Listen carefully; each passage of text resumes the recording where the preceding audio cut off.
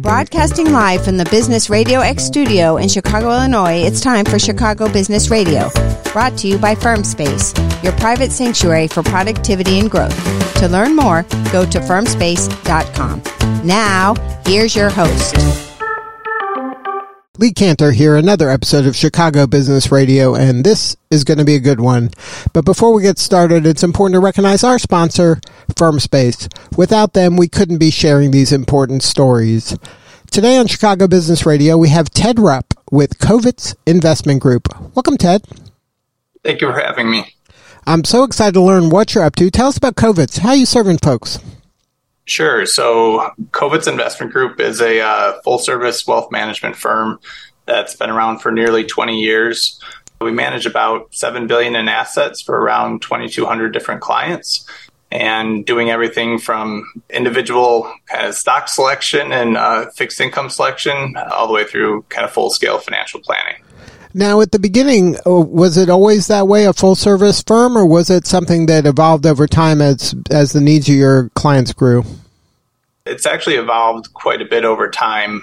When we first launched back in 2003, we were primarily just a stock and bond firm, just doing pure kind of investment management for our clients.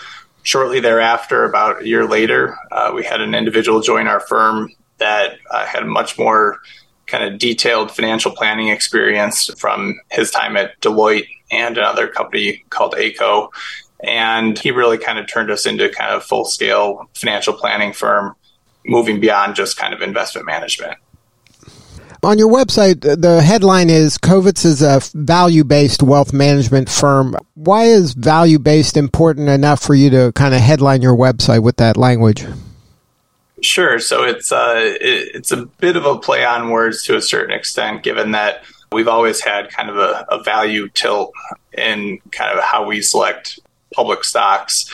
But that being said, we feel it goes beyond just stock selection into kind of how we value our clients, our employees, and how we portray that in kind of our everyday actions. So what's some examples of how it plays out in the culture of your firm? Yeah, so great example, kind of more recent example is we actually participate in the Crain's Best Places to Work initiative. So that came out just a couple of weeks ago. And we've only done that for the last couple of years now, but it's been a great tool, both in terms of kind of benchmarking ourselves against our peers. But I'd almost argue more importantly is we get a great survey of our employees that comes along with it on an anonymous basis. And the results of that survey are really utilized to help us drive value to our employee base, listening to them, making sure that we're competitive on benefit packages, pay, communicating things properly, that sort of thing.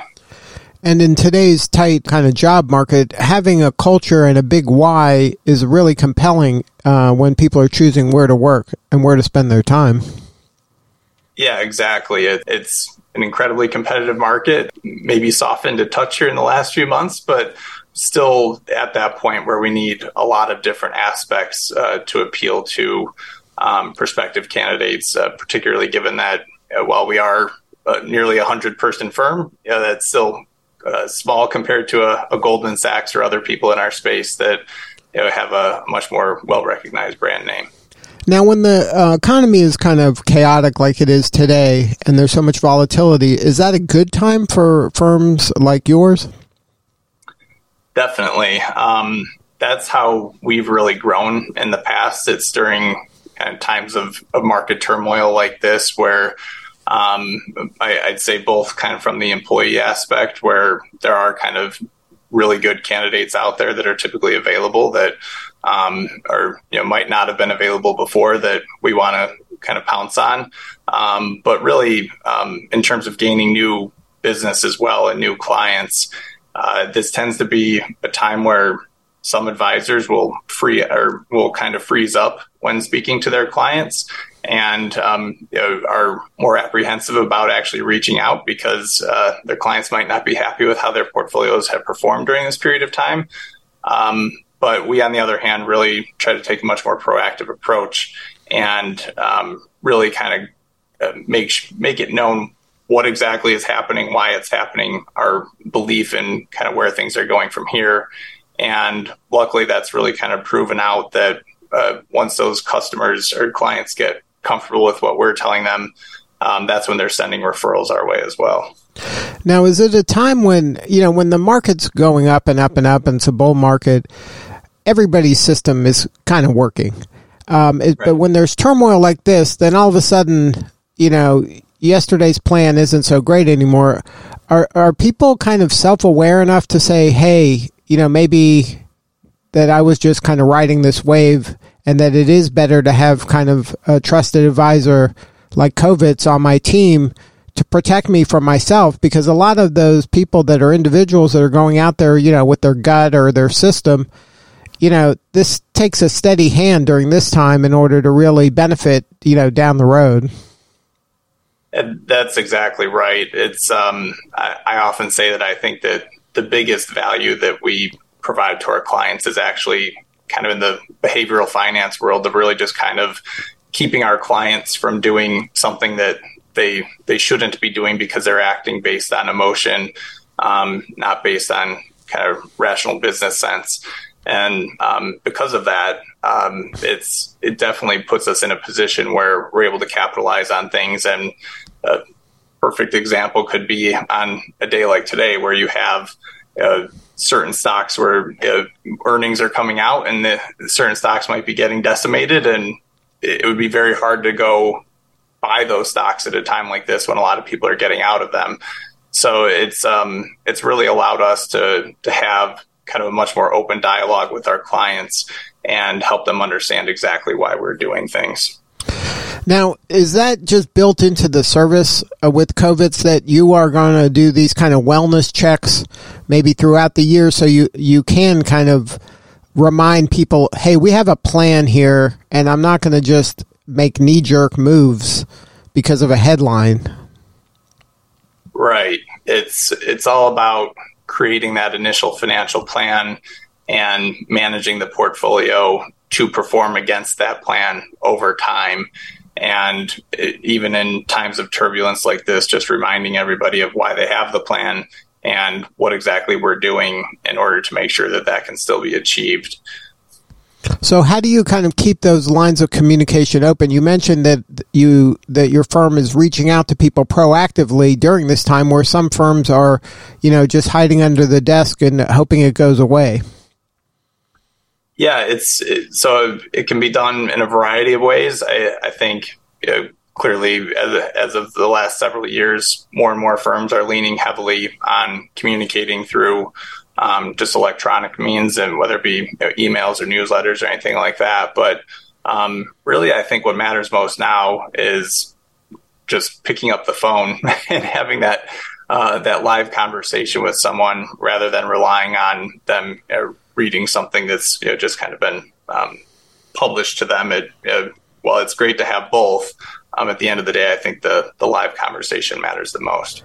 Because at the heart of this, it's a relationship, right? They're not just kind of lines on a spreadsheet. These are human beings that have needs and they have an outcome they desire, and they're hiring you to help them achieve that. Yeah, exactly. It's something that needs to be revisited often and probably reinforced even more often than it's being revisited. So it's just a constant process. Now, part of, we talked a little bit about how the culture of the firm is important, and immersing yourself in the community seems to be important also for Kovitz. Can you talk a little about your work with the Social Venture Partners Chicago? Yeah, so I got involved with Social Venture Partners about 7 years ago, and it takes a venture capital style approach to investing in the nonprofit space. And I'd say kind of similar to my involvement in that, a lot of our other partners at the firm had kind of their own causes that they were actively involved in. And so about 3 years ago, Mitch Kovitz and I were actually attending a function, and we just kind of said to ourselves, why can't we do something like this? And so what we actually did is we put together an organization called the Kovitz Cares Foundation. And the thinking there was that it would be a good way for us to get our employee base kind of involved in thinking about the nonprofit space, but at the same time, kind of leaning on a lot of the people that we work with in the business community, raising dollars that way, holding an event to raise additional dollars, and then using kind of a similar approach to what we do with Social Venture Partners, where we actually then go invest in nonprofits in the Chicago area. So how has that worked for you all? It's worked out very well. It probably could have gone better if COVID had not kind of derailed our event, I think 2 different times. But luckily, we appear to be back on track. We have we've held 1 event so far. We have our second one planned for May of next year. It's a casino night at Theater on the Lake. And so first event went great, and we all know that you kind of work out the kinks on that one. And so I expect the second one to be even better. Now, how is the nonprofit community? Are they gravitating towards this? Is that kind of treating a nonprofit or like a startup? Is that idea at least resonating with folks? Yeah, it's a strategy that's been deployed by several organizations, kind of like Social Venture Partners. But yeah, it's something that I think is great because it gives people like our 100 employees a look at what's going on in the nonprofit space, allows them to then either volunteer their time or donate their dollars to those causes. And at the same time, being part of something that's a bigger initiative that can have kind of a more material financial impact on a firm. Then are the nonprofits open to that concept, though, of iterating, kind of cutting loose the things that maybe aren't working? Maybe they have to kind of mash up, or maybe they have to consolidate. Is that, because that seems a little not like typical nonprofit thinking?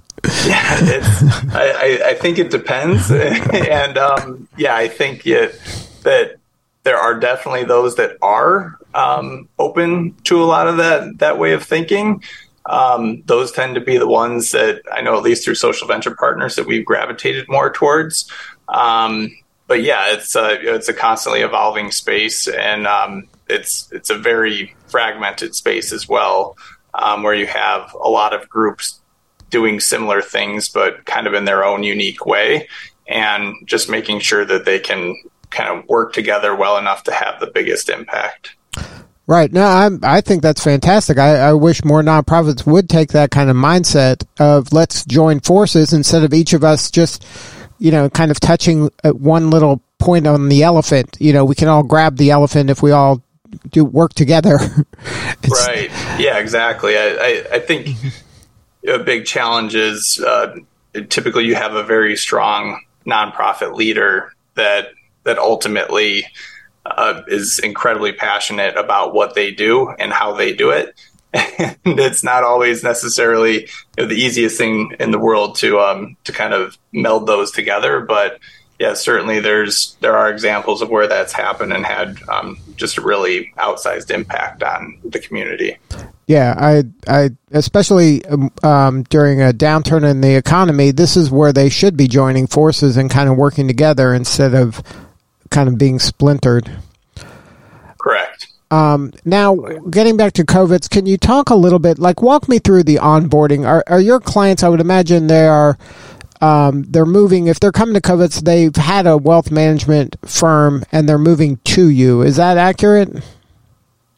Oftentimes that's the case. Not necessarily all the time, particularly our Orange County operation tends to have a lot of kind of more the do-it-yourselfer camp. But for the most part, a client typically coming to us has been with some other sort of wealth advisor in the past. And is the reason they're moving is that what we discussed earlier, there wasn't, those lines of communication weren't open, they were frustrated, maybe they wanted to do something and they weren't getting their attention they felt they deserved?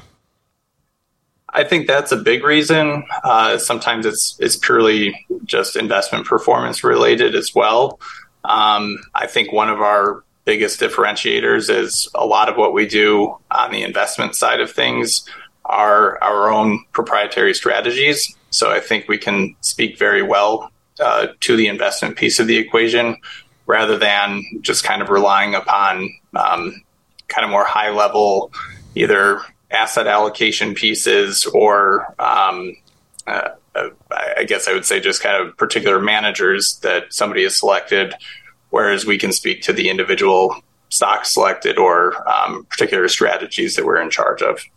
Now, when you come, when they kind of choose you to be part of their trusted advisory team, at that point, are you kind of quarterbacking this, or are you just a role player on their team? Because I would think that kind of the wealth is at the heart of a lot of the decisions they're going to make as a family regarding legacy, regarding healthcare, insurance, not just, the investment dollars.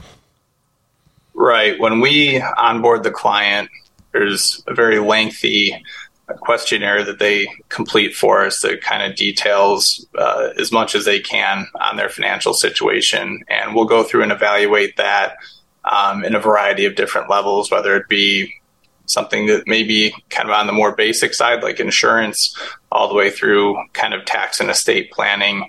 And then based on kind of the outcome of that and the financial planning work that we do in terms of kind of what they're looking to accomplish, we'll then help coordinate with the various outside parties, whether it be tax accountants, estate planning attorneys, or something along those lines, to really kind of help bring everybody together. Now, are your clients, what is the profile of an ideal client for you? Is it a business owner? Is it somebody who's inherited money? Are they celebrities, athletes, all the above? Yeah, we're definitely more in the all of the above camp. I would say our current base of clients tends to focus more on kind of executives, business owners, and professionals. But yeah, certainly kind of our typical client, really just kind of looking at the numbers, has about $3.5 million under management with us. We do have $1 million minimum. And so really kind of anybody that fits that profile that really does want to get kind of very hands-on financial planning seems to be a good fit for us. So what do you need more of? How can we help? Do you need more employees? You need more clients? You need more nonprofits to serve? How can we help you? Yeah, well, ultimately, I think just being on the show here and getting our name out there helps with all of those things. You never know which one you're going to need at a particular point in time. So, really just kind of being on here is great. And for anybody that's listening that would like to hear more, just feel free to visit our website, and we'd love to talk to you. And then what's the URL for the website? It's www.kovitz, that's KOV as in Victor, IT as in Tom, Z as in Zebra.com. Well, Ted, thank you so much for sharing your story. You're doing important work, and we appreciate you. Yeah, thank you very much for having me. All right, this is Lee Cantor. We'll see you all next time on Chicago Business Radio. This episode of Chicago Business Radio has been brought to you by FirmSpace, your private sanctuary for productivity and growth. To learn more, go to firmspace.com.